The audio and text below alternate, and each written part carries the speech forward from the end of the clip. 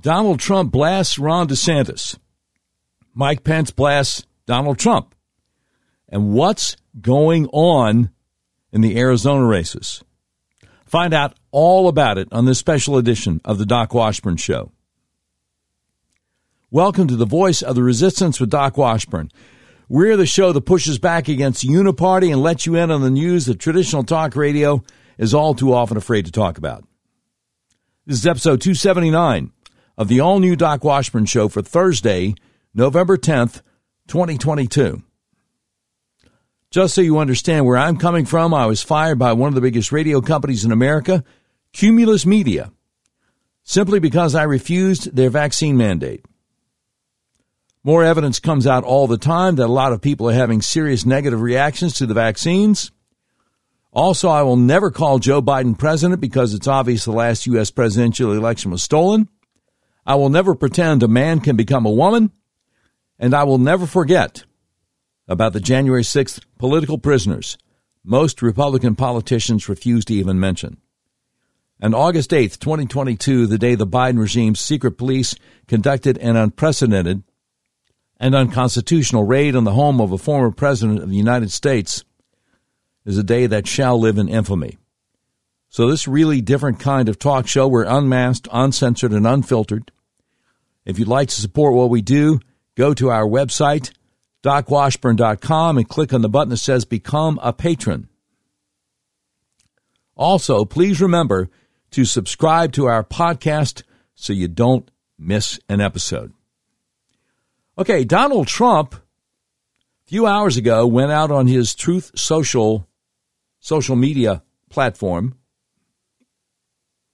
with an official statement, and here's what he said.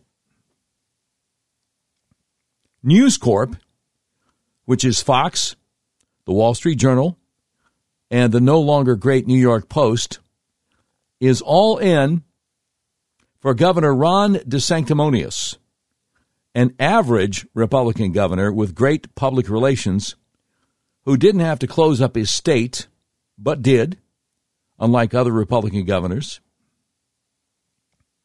whose overall numbers for a Republican were just average, middle of the pack, including COVID, and who has the advantage of sunshine, where people from badly run states up north would go no matter who the governor was, just like I did. Okay, now before we get to the rest of the statement, let's address some things here. It was President Trump who was urging governors to close up their states. To his credit, Ron DeSantis opened Florida back up before most states, but his neighbor to the immediate north, Governor Kemp of Georgia, opened his state back up before Florida was opened back up. And it wasn't just Fauci and Birx that criticized Governor Kemp for opening state back up. Donald Trump himself did. So, I mean, the record is what the record is.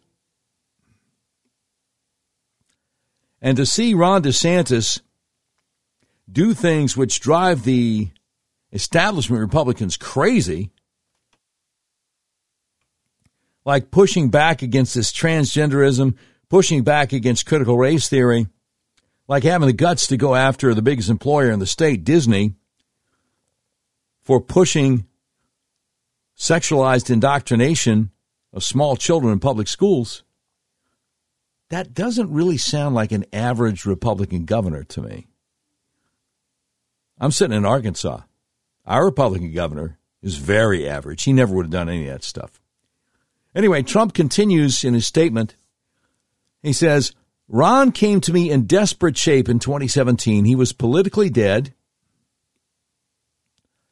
losing in a landslide to a very good agriculture commissioner, Adam Putnam, who was loaded up with cash and great poll numbers. Ron had low approval, bad polls, and no money, but he said that if I would endorse him, he could win.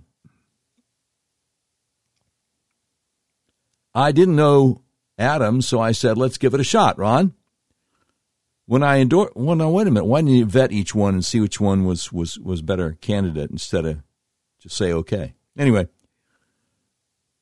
I mean, really, why didn't you? Anyway, Trump says, when I endorsed him, it was as though, to use a bad term, a nuclear weapon went off. Years later, they were the exact words that Adam Putnam used in describing Ron's endorsement. Putnam said, I went from having it made with no competition to immediately getting absolutely clobbered after your endorsement. Well, now, it's odd at this point Trump would talk about what a great guy Adam Putnam was because he's a lib. No, I lived in Florida for a number of years, and conservatives there were very concerned about the possibility of Adam Putnam being the next governor because he's a big Agenda 21 guy.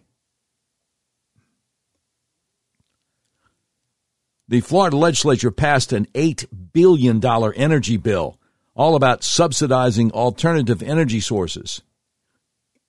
It became law without the signature of Governor Rick Scott, and Tea Party folks went to the Secretary of Agriculture, Adam Putnam, to try to get him to push back. Oh, no. He was all about that. So now Trump is trying to say that if only he had known what a great conservative candidate Adam Putnam was, he wouldn't have endorsed Ron. Well, I mean, you got a staff. You could have vetted both of them, right? Hold on. Trump continues. He says, I then got Ron by the so-called star of the Democrat Party, Andrew Gillum, who was later revealed to be a crackhead. Well, that's true. By having two massive rallies with tens of thousands of people at each one. I also fixed his campaign, which had completely fallen apart. I was all in for Ron, and he beat Gillum, but after the race, when votes were being stolen by the corrupt election process in Broward County, and Ron was going down 10,000 votes a day, along with now Senator Rick Scott, I sent in the FBI and the U.S. attorneys, and the ballot theft immediately ended just prior to them running out of the votes necessary to win. I stopped his election from being stolen.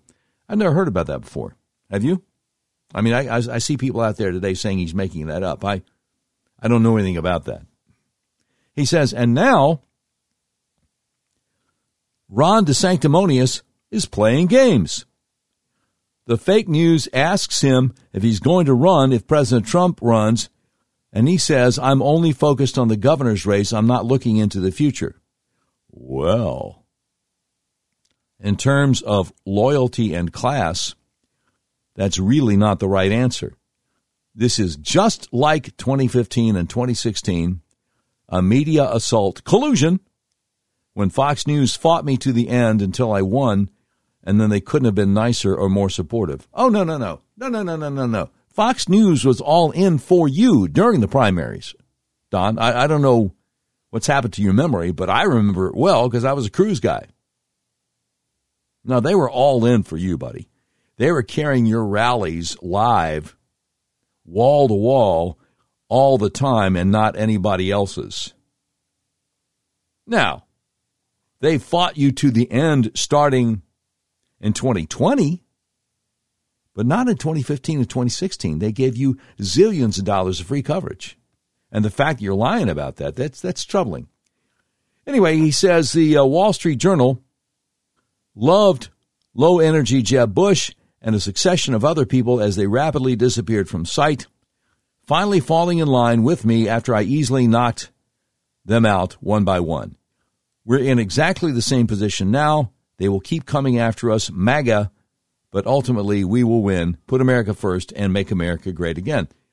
Now, there are a lot of people a lot sharper than me who have a lot to say about this. Let's start with the great Allie Beth Stuckey, great podcaster out there and blogger. She says, Trump's statement reads like DeSantis slighted him in some way, but really he's just upset that other people are talking about DeSantis' presidential potential.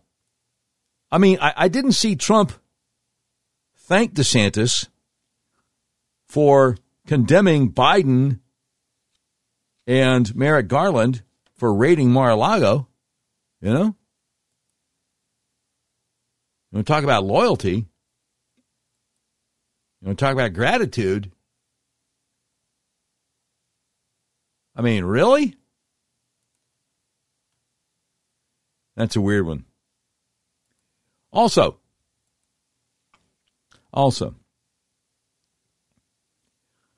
the great Pedro Gonzalez of the Chronicles magazine. He has an interesting response to Trump's statement. He said, the most self-destructive thing that could happen on the right now would be for the Trump camp and DeSantis camp to fight. They're good people who agree on much in both. The only ones who would benefit from it would be libs and the establishment. So, almost immediately when he tweeted that, the response from a lot of Trump fans is, but DeSantis is the establishment. To which Pedro says, Trump world is filled with Bush people, Evan McMullin fans, and neocons who just happen to wear MAGA hats. Every claim you can make against DeSantis in this regard can be made against Trump, which is why it's moot and Pyrrhic.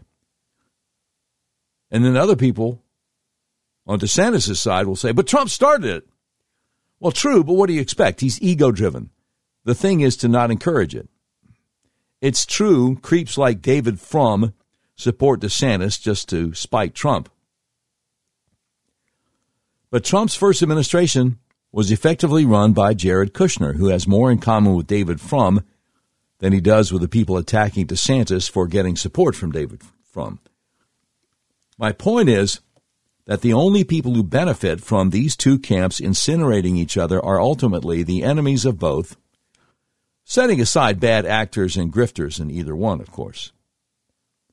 About Trump's statement today, Pedro Gonzalez says this is the most deranged statement Trump could put out.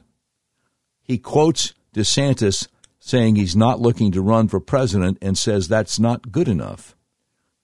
So Trump looks petty here, like DeSantis lives in his head. DeSantis should not take the bait. This is just so incredibly stupid.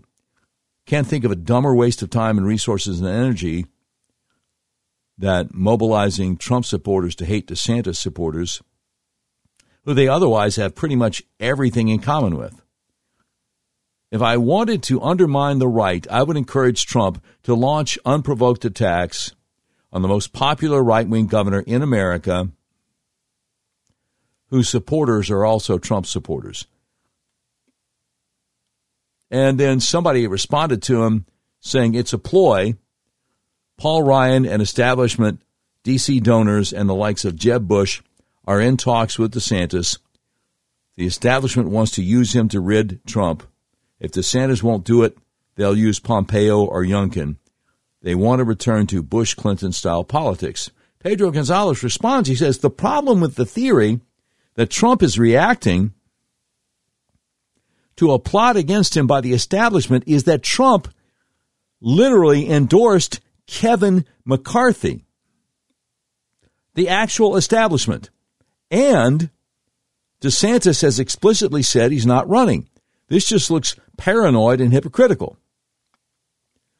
He says this is what you would expect if Trump and DeSantis were to go head-to-head in a race, but right now, it just looks like Trump's stirring the pot. I hope he stops doing this and that DeSantis just ignores it if he doesn't. He goes on. He says, who endorsed Ronna McDaniel to be head of the party, Mitch McConnell to be leader of the party in the Senate, and Kevin McCarthy to be leader of the party in the House after McCarthy deliberately bombed MAGA candidates like Anthony Sabatini. Now, Anthony Sabatini was a 100% pro-Trump candidate for District 7 of the U.S. House in Florida. And, of course, did not get the nomination. He said, this is a bad line of attack. It just serves to paint everyone who disagrees with this beef as an establishment shill. And he's got the screenshots here of Trump endorsing McConnell and Ronna McDaniel, Mitt Romney's sister-in-law, for their respective positions. Pedro Gonzalez concludes, for the record, I wish DeSantis would focus on building a coalition of governors and not run for president now. He needs to build that coalition of governors to bypass the federal regime while Trump would use his platform to change Republican leadership. The problem is we're trained to think in sections of 4 years and nothing else. Now, there's a lot more response to Trump's statement today going after DeSantis. Let me start with the great Hans Moncke over the EpicTimes.com, who says, often forgotten, that while Paul Ryan was sabotaging Trump and Devin Nunes was tied up in a fake ethics investigation, Ron DeSantis was the only member of Congress who was trying to shut down the Robert Mueller witch hunt of Trump. This was at a time when almost all the other Republicans in Congress, Senate and House, were singing Robert Mueller's praises. Let's take a look at the receipts, shall we? August 28th, 2017. U.S. Representative Ron DeSantis, Republican Florida, is pushing an amendment to severely curtail Special Counsel Robert Mueller's investigation into the Trump campaign's ties to Russia. August 31st, 2017. Ron DeSantis on Twitter saying, here's my op-ed about the need to bring accountability to the Rosenstein-Mueller investigation. September 19th, 2017. An opinion piece by Ron DeSantis at FoxNews.com entitled, Congress Shouldn't Fund a Trump-Russia Fishing Expedition. Last but not least, from the Fox Business Network, December 7th, 2017, Congressman Ron DeSantis saying whatever Mueller ends up doing doesn't have legitimacy when you have all this evidence of tainted and political bias and the disparate treatment between Hillary Clinton and Trump associates. I mean, you got to admit that's DeSantis going to bat for Trump, and Trump's acting like, no loyalty, no appreciation. Looks like he was there when it counted, I just, thought I'd throw that out there. Look, we got a lot more. We have a lot more thoughts about Trump's statement today. We also have an op-ed that Mike Pence wrote about what happened on January 6th. Boy, talk about no self-awareness. And we got to talk about what's going on in Arizona, where I fear they're trying to steal it. So there is a lot to talk about. But first, I just want to say thank you once again. We show our loyalty, we show our appreciation to our advertisers who make it possible for us to do what we do here day in and day out, now into our second year. If you tried to buy a car recently, you realize there's such a chip shortage, you may have a hard time finding what you're looking for. People I know have actually bought vehicles from hundreds of miles away from where they live. That's where Red River Your Way comes in. Red River Your Way is a big old car dealership in the middle of the USA that believes in freedom. The freedom to buy a car, truck, van, or SUV the way you want to. You can buy online. They'll drive it to you no matter where you are in the continental United States of America. Red River Your Way wants to make your car buying experience as easy and transparent as possible. That's why they've added technology to their website.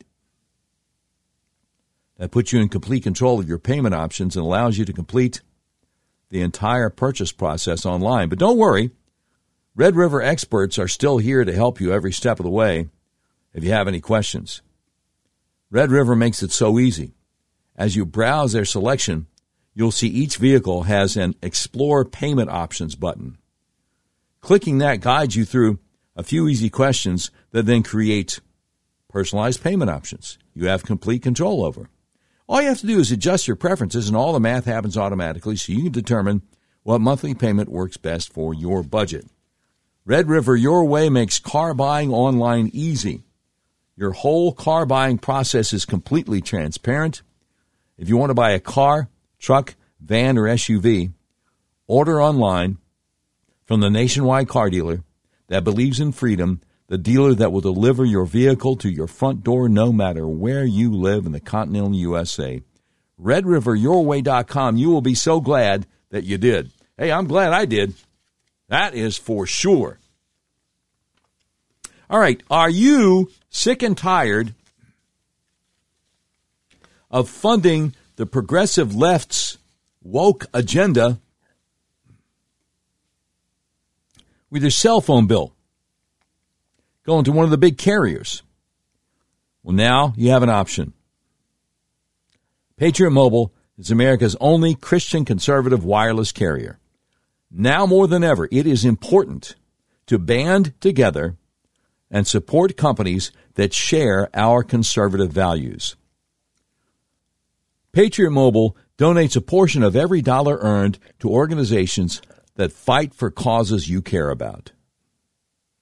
Patriot Mobile has exceptional nationwide coverage and uses the same towers the main carriers use. Patriot Mobile has plans to fit any budget, along with great discounts for our veteran and first responder heroes, as well as multi-line users. When you switch to Patriot Mobile, you're shifting your support from the leftist progressive agendas of Big Mobile to the Christian conservative causes of Patriot Mobile. When you become a Patriot Mobile member, your dollars are helping to fund our God-given right to freedom. A portion of every dollar they earn is given back to the causes that support organizations that fight for First Amendment religious freedom, freedom of speech, Second Amendment right to bear arms, sanctity of life, and the needs of our veterans and first responders. Now, switching is easy.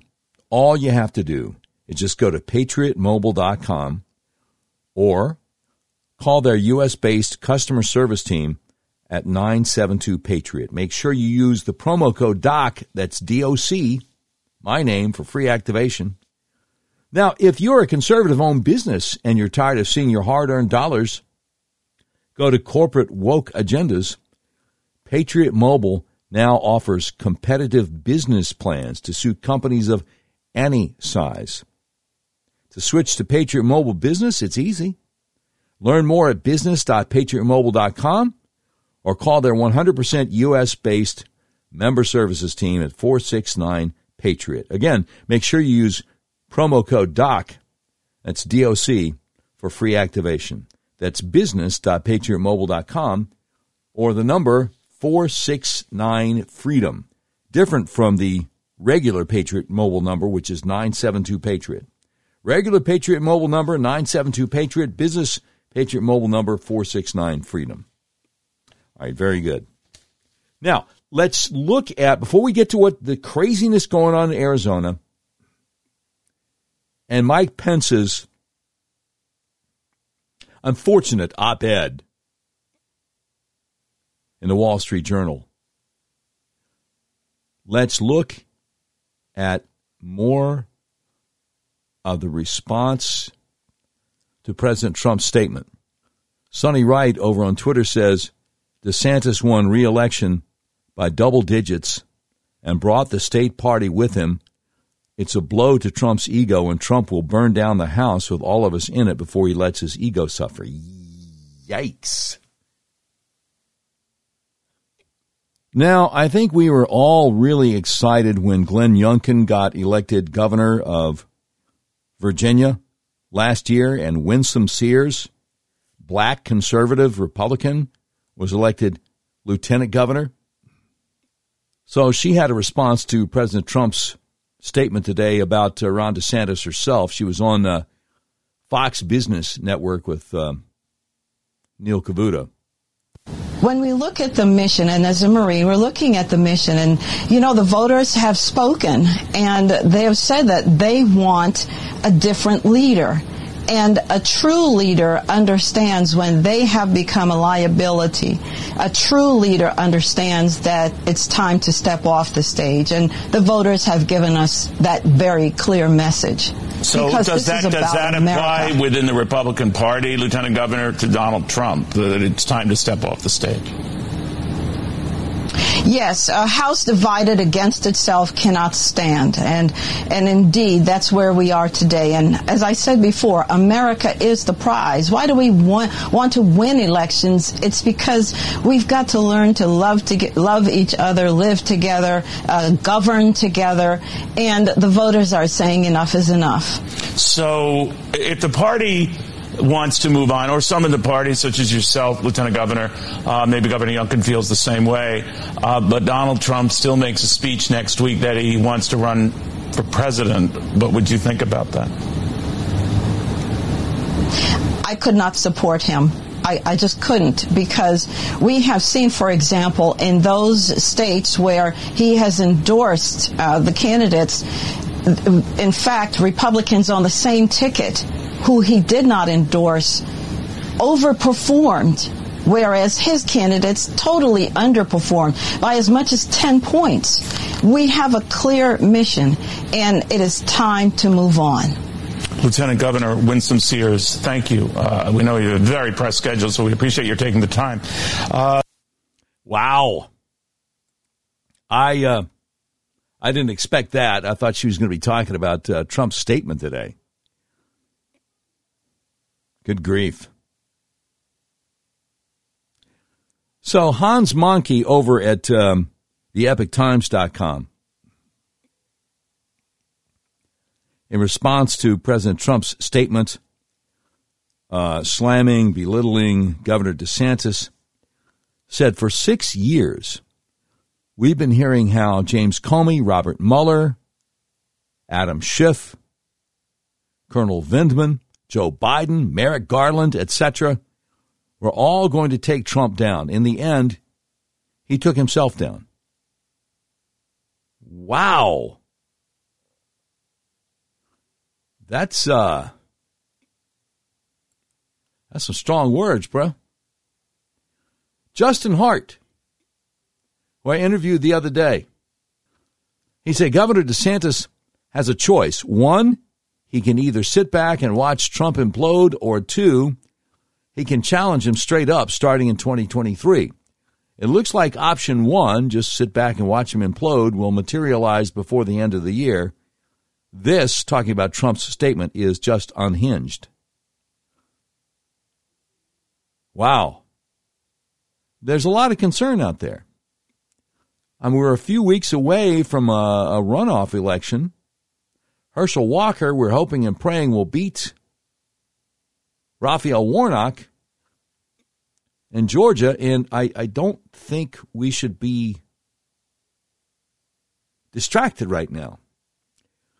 The great Mark Levin, the great one, his response, he says, I don't know what any of that has to do with Ron DeSantis. I don't know why President Trump keeps shooting himself in the foot. Yeah. The great David Reboy over on Twitter, who has hundreds of thousands of followers, he says, conventional wisdom says it's going to be an ugly and brutal 2024 GOP primary fight. I've always thought that was oversold. There's a very good chance it won't be. He makes a prediction. He says Trump will continue spinning out, focused on this crap and ignoring all the actual issues. DeSantis will be making our heads spin with based victories in Florida. Other GOP candidates will attack Trump in hopes of raising their profiles, and Trump will destroy them. Don't forget, DeSantis has ignored Trump successfully for 2 years, barreling ahead with victory after victory. Absolutely no reason to change, and he won't. Interesting. The great Gunther Eagleman, also over there on Twitter, says, I love Trump's passion. But instead of a focus on DeSantis, why not focus on real Republican rhinos like McCarthy, McConnell, and Dan Crenshaw? Well, good question, but maybe he doesn't have a problem with them. No, McCarthy, like one of the other guys said, is the establishment, and Trump endorsed him early.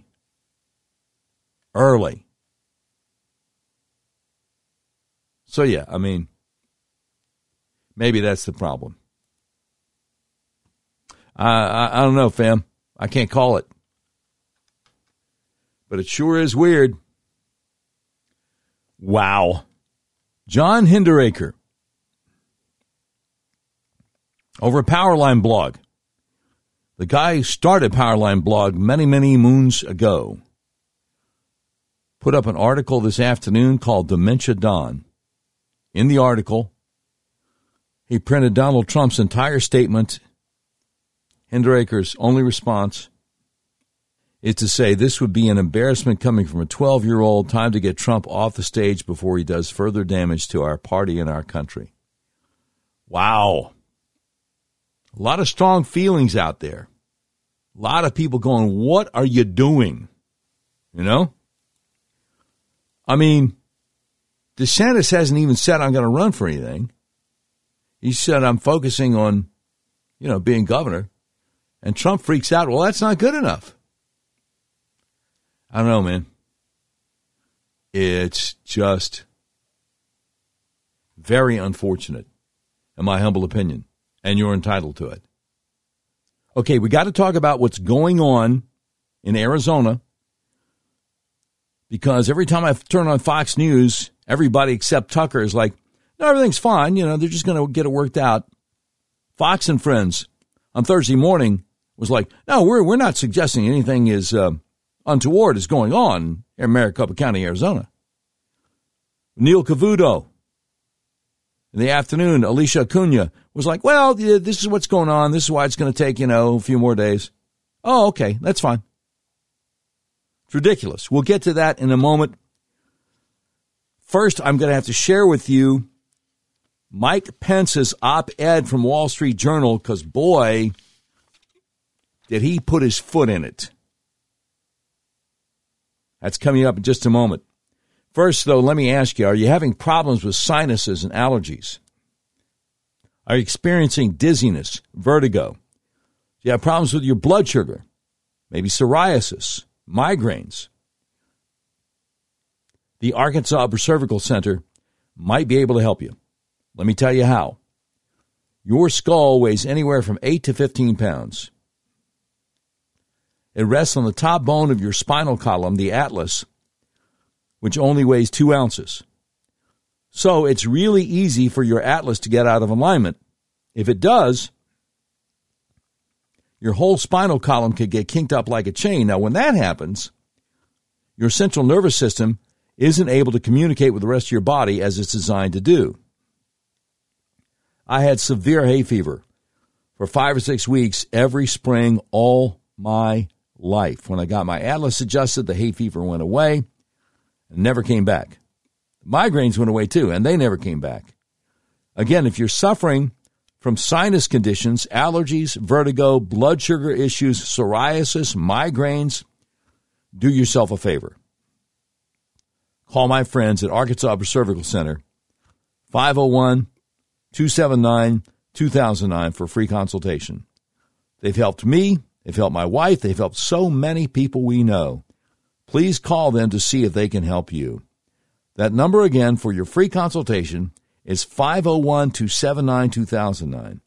Now, if you're outside Central Arkansas and you're going, man, I wish I was close enough to go, we have an option for you too.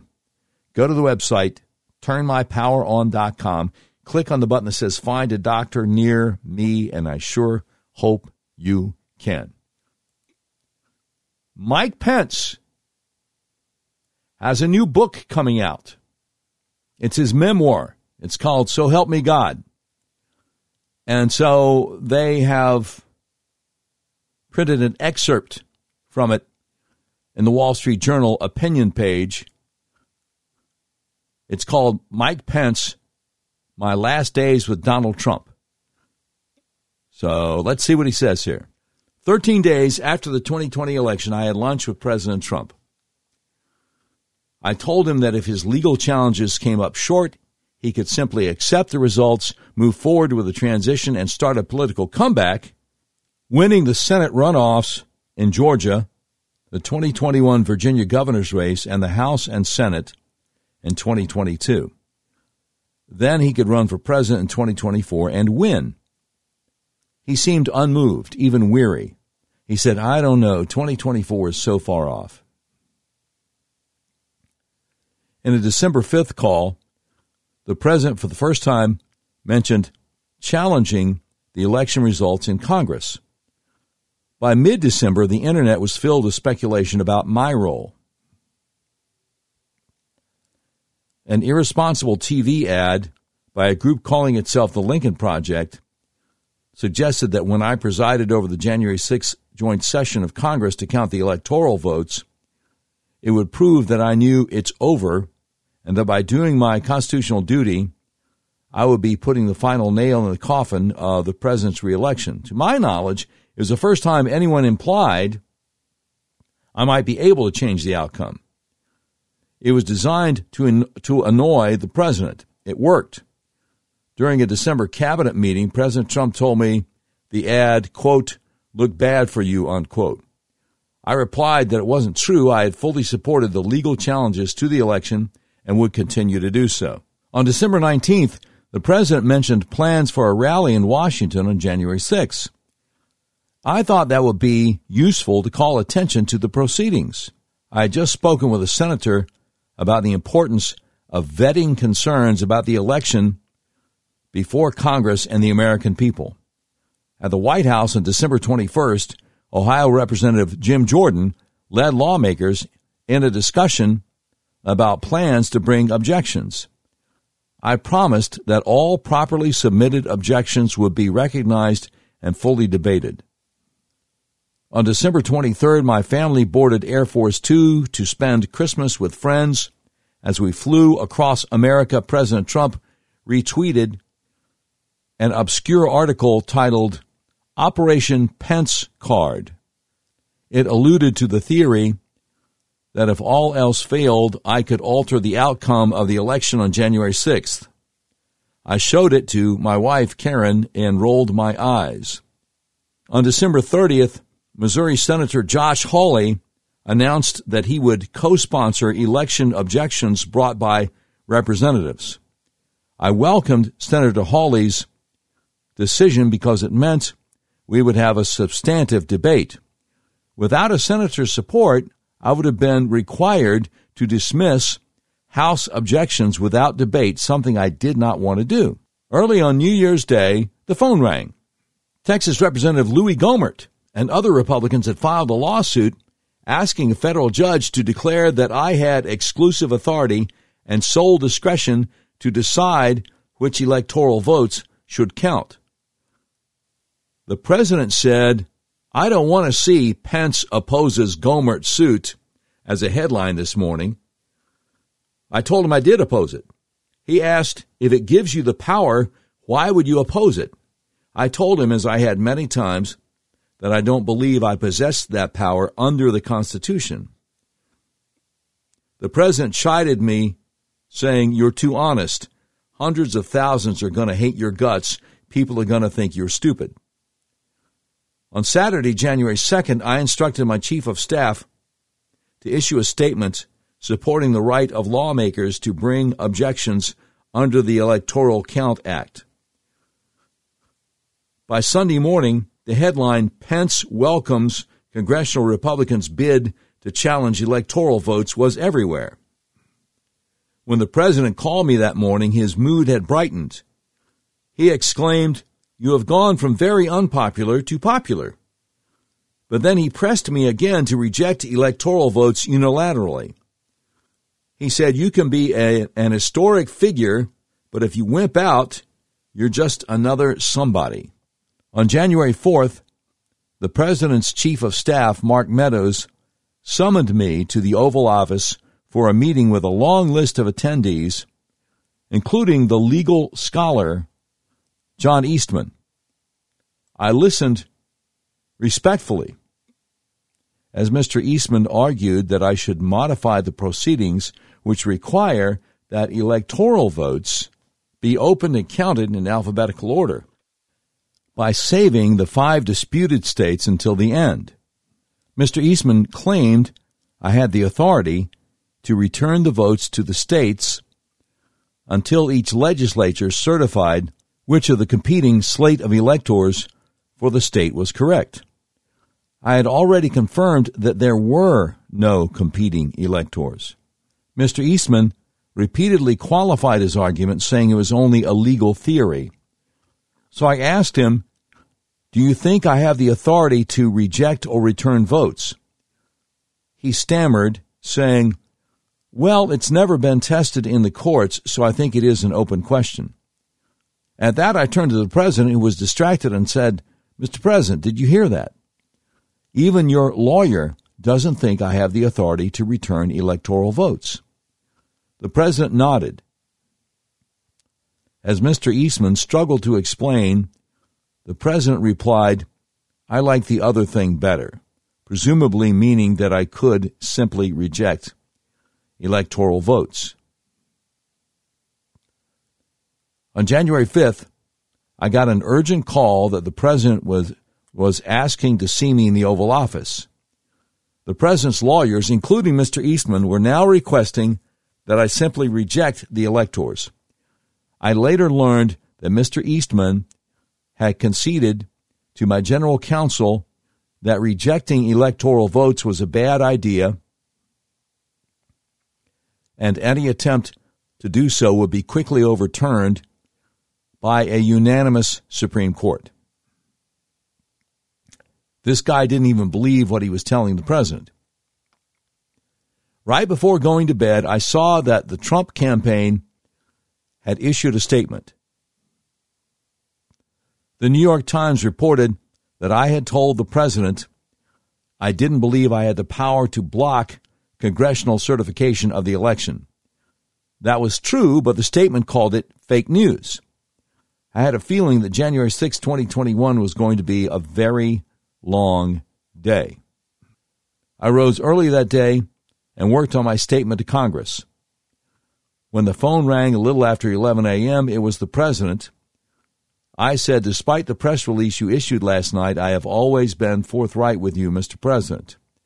I reiterated that I didn't believe I had the power to decide which electoral votes would count, and said I would be issuing a statement to Congress confirming that before the joint session started. The president laid into me. He said, you'll go down as a wimp. If you do that, I made a big mistake 5 years ago. But when he said,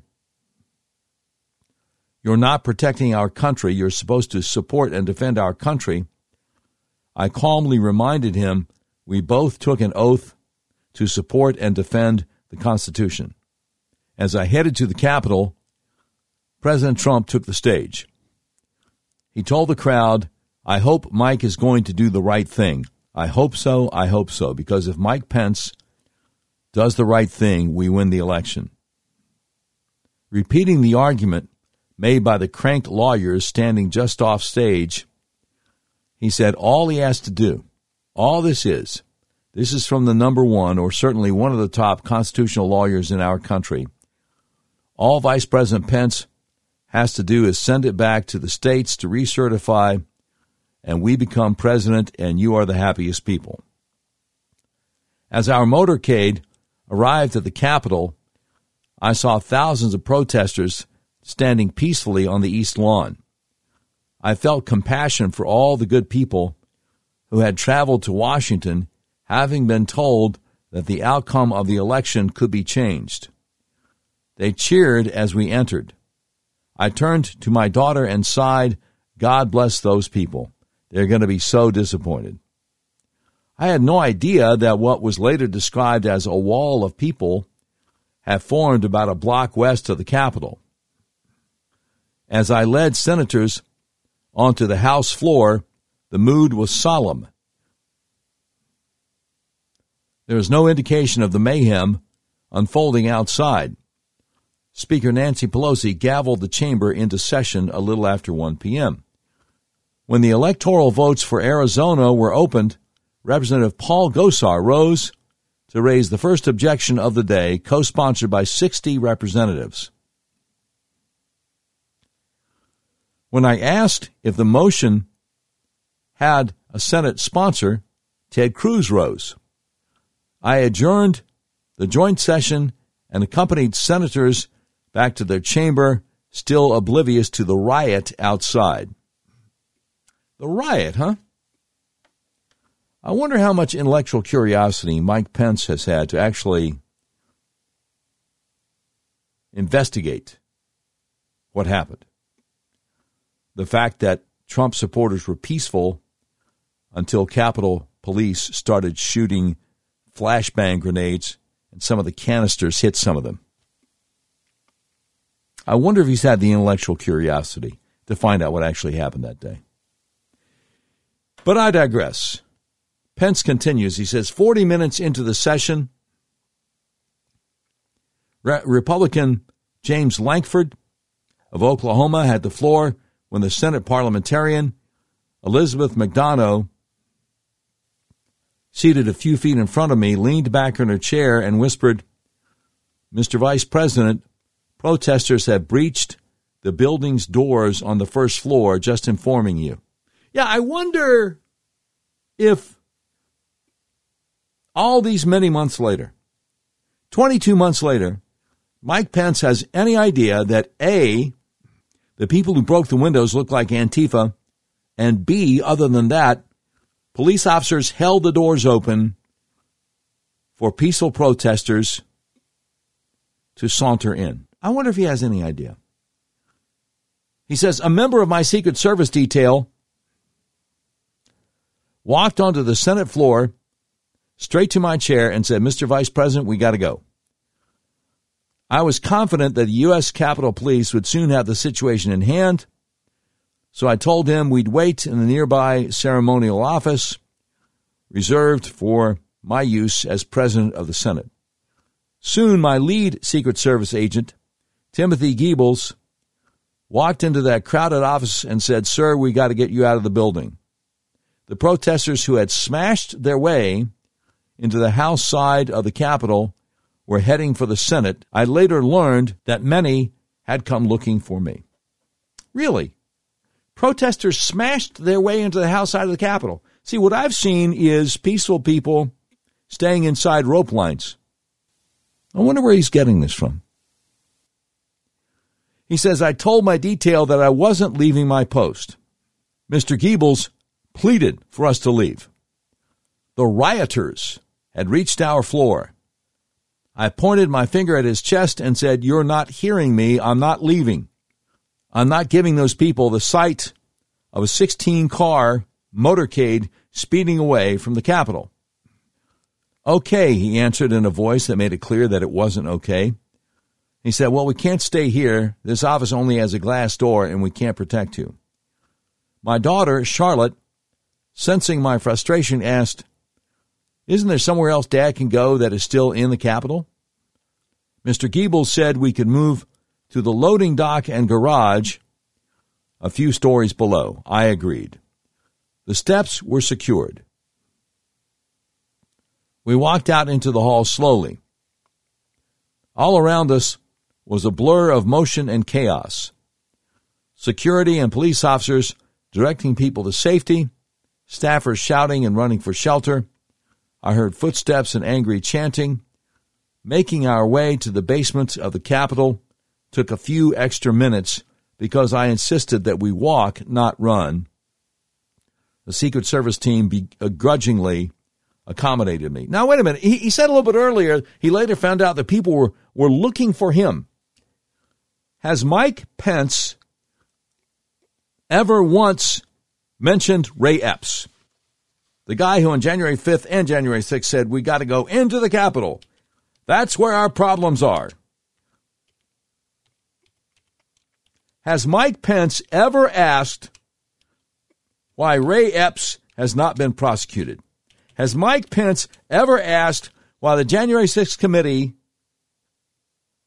is doing nothing about people like Ray Epps and the guy with the glasses on the scaffolding? These people actually were instigating what went on. I can't find any evidence anywhere that Mike Pence has said anything about any of this. You know what I'm saying? I mean, everybody in Trump's inner circle has been investigated and subpoenaed except for Mike Pence. I don't know, man. Anyway, but I digress. Mike Pence continues in his excerpt from his new book coming out here. He says, arriving in the loading dock, we saw that our motorcade had been repositioned with all the cars pointed toward a ramp leading out. Mr. Goebbels began to escort us toward our cars. I stopped and said, I'm not getting in the car. He replied, sir, we're just going to have you wait in the car, but we are not leaving the Capitol. I said, Tim, I believe you. You're a man of integrity, but you're not driving that car. I knew that if we got into the car, somebody would tell the driver to get us out of the building. We had no television in the garage, so my staff and security team briefed me on the situation using police radio communications and Twitter. The House and Senate leaders had been whisked away to a secure location off Capitol Hill, but other members were barricaded in the House chamber as Capitol Police worked to hold back the mob. Hold back the mob, huh? I wonder if Mike Pence has ever thought, gee, I wonder how many federal assets were in that so-called mob. Especially since an assistant FBI director under oath would not answer that question when Ted Cruz asked it. I think if you are expecting Mike Pence to consider anything like that, you're going to be sorely disappointed. Anyway, he says, my unflappable assistant, Zach Bauer, walked up sheepishly and handed me his phone.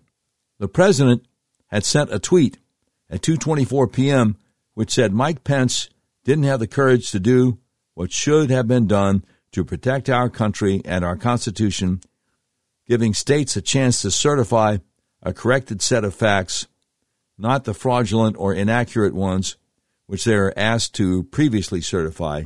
USA demands the truth. Then Mike Pence says, rioters were ransacking the Capitol.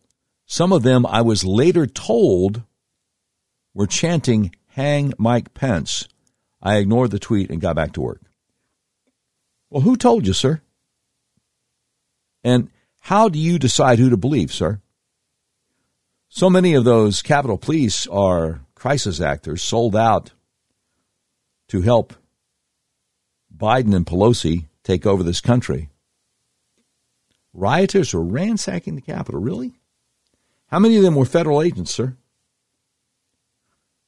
I haven't seen a whole lot of ransacking going on.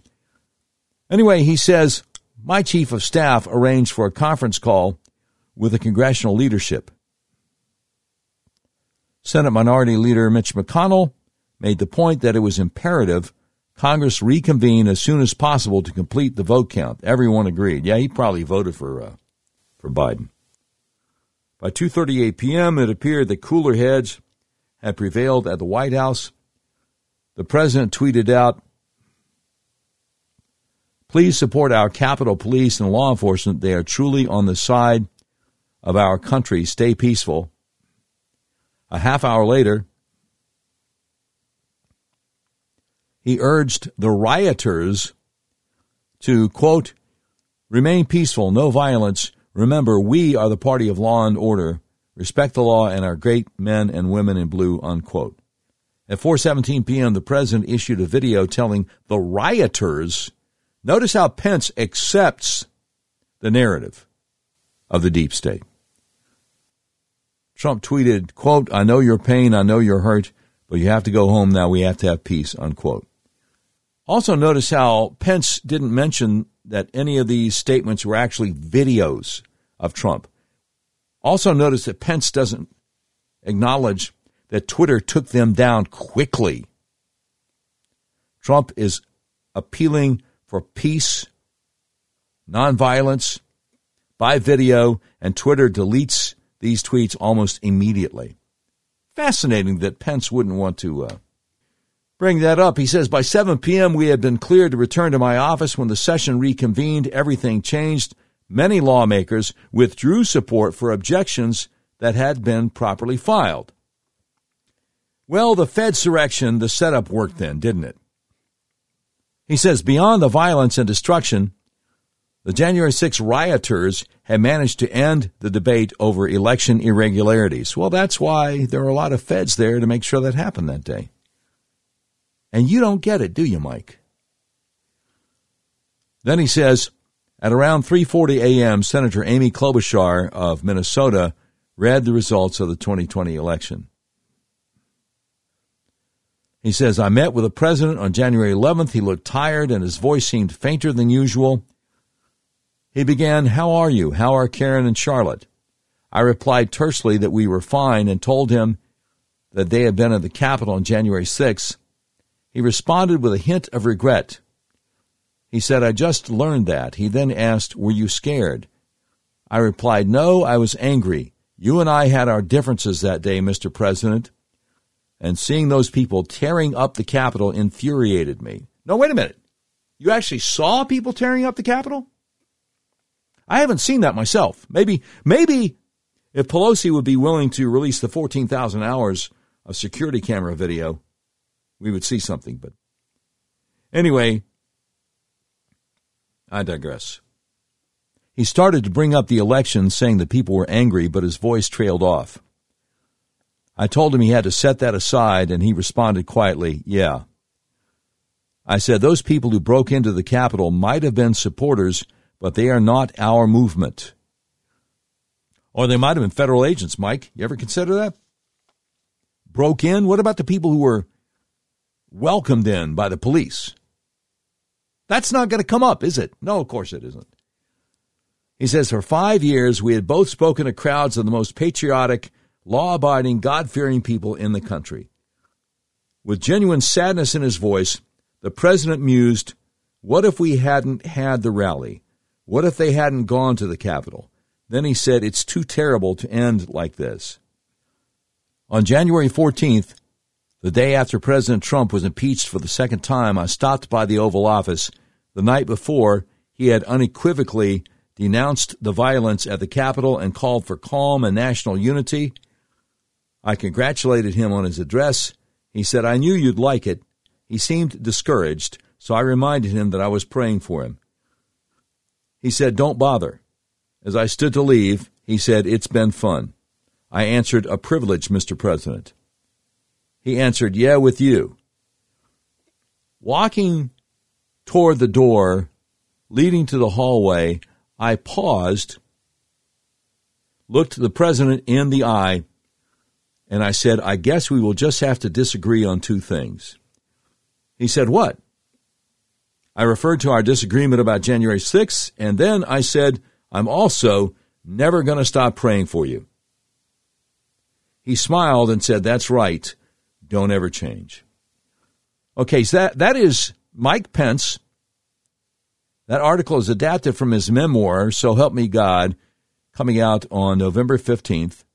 And it's in the Wall Street Journal on Wednesday the 9th, article entitled, or an op-ed entitled, Mike Pence, My Last Days with Donald Trump. Now, I want to look at something because the great Julie Kelly has some thoughts about Mike Pence's op-ed. I mean, I shared my thoughts with you as we went through it. But she said upon reading this op-ed that Mike Pence put in the Wall Street Journal, she says, what struck me most about the timeline in Pence's excerpt is he intentionally omits the part when he waited until right before joint session convened to release his letter confirming he wouldn't interfere in electoral vote count. If he knew, as he claims, he had no plan to do anything of the sort, why'd he wait until the last minute to publicly say so? Why not issue the letter that morning or on January 5th for that matter? His last-minute punt, after teasing that he might actually do something, really agitated the crowd that day. Harsh videos condemning Pence have been used as evidence against January 6 defendants, by the way. She said, "I never thought the Pence move was doable. That having been said, he delayed his announcement, which wasn't even necessary, until the last minute for maximum political impact."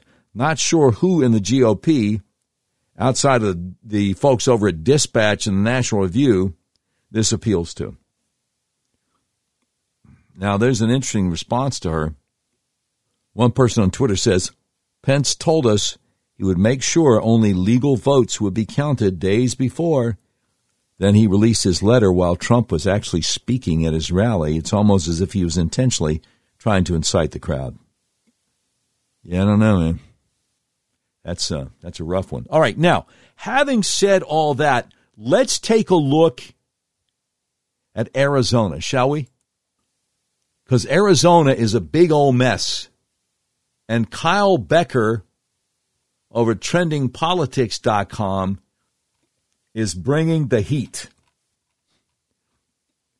Article entitled, "The Arizona Voting Machines Disaster in Maricopa County is Even Worse Than We Thought." He says, Arizona election officials' use of voting machines in Maricopa County has once again cast a dark cloud over a highly contested election. On Election Day, when most Republicans turn out to vote in elections, it was reported that voting machine problems caused delays in an estimated 20% of the polls in Maricopa County. On Tucker Carlson tonight on Fox News Channel, Kari Lake said that the voting machine delays caused issues in predominantly Republican-leaning precincts in Maricopa County. She said, "I feel 100% certain I'm going to win. The question is, how big will that win be? Can you believe this, Tucker? We still have 650,000 votes that have not been counted. And guess who these voters are? They're the people who showed up on Election Day, right? They're the people, 275,000 of them, are people who brought their mail-in ballots to the polls on Election Day because they don't trust the mail and they don't trust the drop boxes. So guess who those voters are? There are voters, and we're only down by a few thousand votes right now. Oh, that's a typo. They're our voters, and we're only down by a few thousand votes right now. When these votes come in, I think we're going to see a lot of liberal minds kind of blowing up." She went on. She said, "They've been calling me an election denier. I've been sounding the alarm on the 2020 November 3rd election, which was disastrous, and we had problems in the August 2nd primary as well, and now we have the same problems. They have all this time to get this figured out." She said, "And you know where the main problems, or 20% of those machines, went down? The tabulator machines. And I noticed they were primarily in Republican areas of town, Arcadia, Anthem, a lot of different areas. It was really a shame. We ended up voting in a very liberal part of town because we can choose which vote center to go to. And they said they'd had no problems there. The bigger issue is we can't keep having this problem. This is what I've been trying to say. I want all Democrats, independents, and Republicans to trust in the system. And when I win, and trust me, we will win this, this is going to be top of my agenda." Now, Kari Lake delivered the good news on the Louder with Crowder podcast with Stephen Crowder that this estimate of early ballots delivered on Election Day is 384,000 votes, and she estimated that 2-1 or even 3-1 could break her way. It turns out the voting machine issues were more widespread than earlier reported. It wasn't just 60 voting machines that experienced delays. It was actually 70 out of the total of 223 voting machines. Charlie Kirk noted, now Maricopa County says 70 out of its 223 voting locations were impacted by printer problems on Tuesday, up from the initial estimate of about 60. Election day voters skew heavily Republican. What a joke. The great conservative attorney Harmeet Dillon, lawyer working with the Kari Lake campaign, remarked on the voting machine issues. Here's what she said on Twitter on Thursday the 10th. In response to the Washington Post talking about the printer problems on the 70 locations, she said, this is what we were saying from the GOP war room Tuesday, and I announced with Kari Lake at her press conference after voting on November 8th. At noon on Election Day, at least 27% of the voting centers had one or both tabulators not functioning. Some also had printer malfunctions. Terrible fail. Now, a Maricopa County judge denied a GOP lawsuit that hours be extended to accommodate the voting machine errors. The Washington Post was quick to dismiss any criticism of the dysfunctional voting machines on Election Day as triggering unfounded fraud claims. Yeah, Fox and Friends dismissed it too. But anyway, I think we see what's going on here. Now, let's see if we can get an update. Okay, they've added a little bit more. They've added a little bit more in Arizona. Last night, Katie Hobbs only had a 4,000 vote lead on Kari Lake. Now she has about a 27,000 vote lead with 79% of the vote in.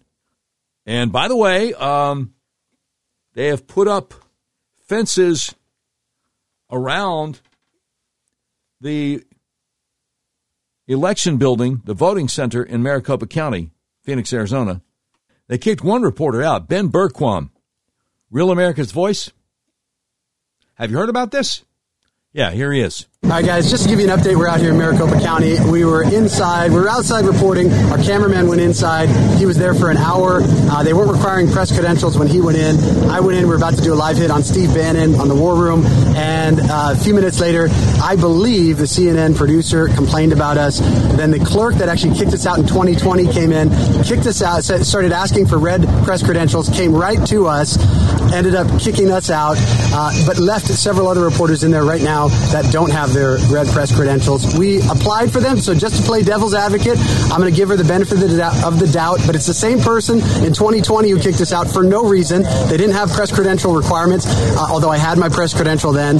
It's the same person. I'm going to give her the benefit of the doubt, but we're going to wait and see what they say from our application. Stay tuned. We're going to stay out here, though. Bottom line is we're going to get the answers. Kari Lake's going to be the governor, and when this happens, this is going to change. We're actually going to have clarity and openness in the elections in Arizona, and hopefully we don't have days and days and days of elections. This just has to end. That's what Kari's been talking about. This is absolutely outrageous. And just to show you something else here, so look at the barricades. This was set up after 2020. We've got sheriff's officers. It looks like at least 8 vehicles now here. We've got the walls set up. Again, the same people that say walls on our southern border are racist, but they can have walls around their buildings. We got the law enforcement here. They actually escorted me off the property. This is happening here. And when we're supposed to have free and fair elections, this is what's going on here. It's just absolutely out of control. And this is also, it's all part of the narrative that Republicans, that conservatives are insurrectionists. It's what we say, what you see going after January 6th and the political prisoners in Washington, D.C. right now, while they ignored BLM and Antifa burning down our country for 4 years. It's all connected. They wanted to demotivate people from showing up, and they can't do it. They wanted to destroy Kari Lake and others like her, Marjorie Taylor Greene and others like her, and it didn't work. The American people, conservatives, are seeing through it, and they're going to continue to fight on. It's just outrageous. We're not in communist China or Russia. This is America, or at least it used to be. Well, we're not there yet, but that certainly seems to be where they're trying to take us. I believe that Katie Hobbs, Secretary of State of Arizona, who's the Democrat nominee for governor up against Kari Lake, and refuses to recuse herself, I believe she and her staff are actually trying to steal this from Kari Lake. That's what it looks like to me. Now, somebody over on CNN earlier today was interviewing a guy named Bill Gates. No, not that Bill Gates, but the Maricopa County, Arizona election supervisor, Bill Gates, who's explaining quite jovially that even though Florida has, 3 times the population Arizona has, and they got everything wrapped up on election night, no, these guys, it could take a week. And the girl just laughs. When do you anticipate the votes will be counted in total, those 400,000 plus votes? Well, we will be going into next week. There's some onesie-twosies, again, pursuant to Arizona law, but I think that we'll see the lion's share here wrap up by early next week. Okay. Early next week, can you give me a day? Are we talking Monday? Or maybe. Some onesies, twosies? What do you got, a toddler in diapers? What are you even talking about? Some onesies, twosies. Unbelievable. Unfreaking believable. Now, there are a couple of things I talked about on my last episode. Not just the fact that the feds done busted Bankroll Freddie. That was a big deal for all you hip-hop fans out there. Oh, yes, that's right. Plenty of hip-hop fans listen to Doc Washburn Show. But also the idea of the difference between votes and ballots. The difference between votes and ballots. And I'm sure Molly Hemingway did not hear my podcast. I'll tell you one thing. She sure followed up on it. Molly Hemingway was on with Laura Ingraham on Fox last night. Molly Hemingway is executive editor of thefederalist.com, right? I believe that's what it is. And here's what she said. We really did see, given all the enthusiasm that was in the country, that Republican leadership really failed Republican voters. Republican voters were excited. The ground was very fertile for a big Republican victory. Joe Biden's approval is in the toilet. 75% of the country thinks we're going in the wrong direction. Just objectively speaking, things are bad in the country, whether it's the southern border or crime or foreign policy, inflation.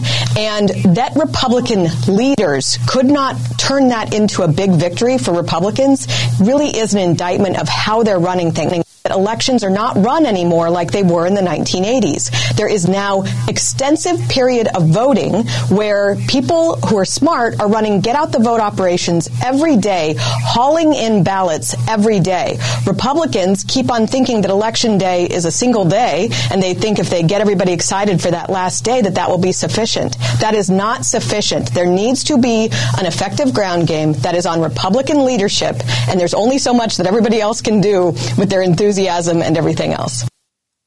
I mean, she's got them dead to rights there, you know? And again, unless they really clean up these swing states, Arizona, Georgia, Pennsylvania, Wisconsin,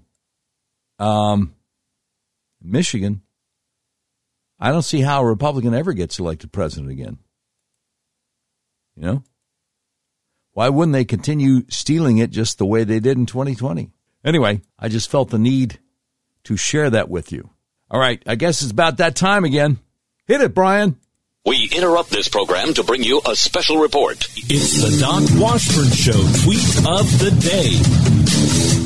Brought to you by RedRiverYourWay.com. Red River Your Way, the big old car dealership in the middle of the USA that believes in freedom, including your freedom to buy the car, truck, van, or SUV of your choice the way you want to, online, have it delivered to your front door, anywhere in the continental United States of America.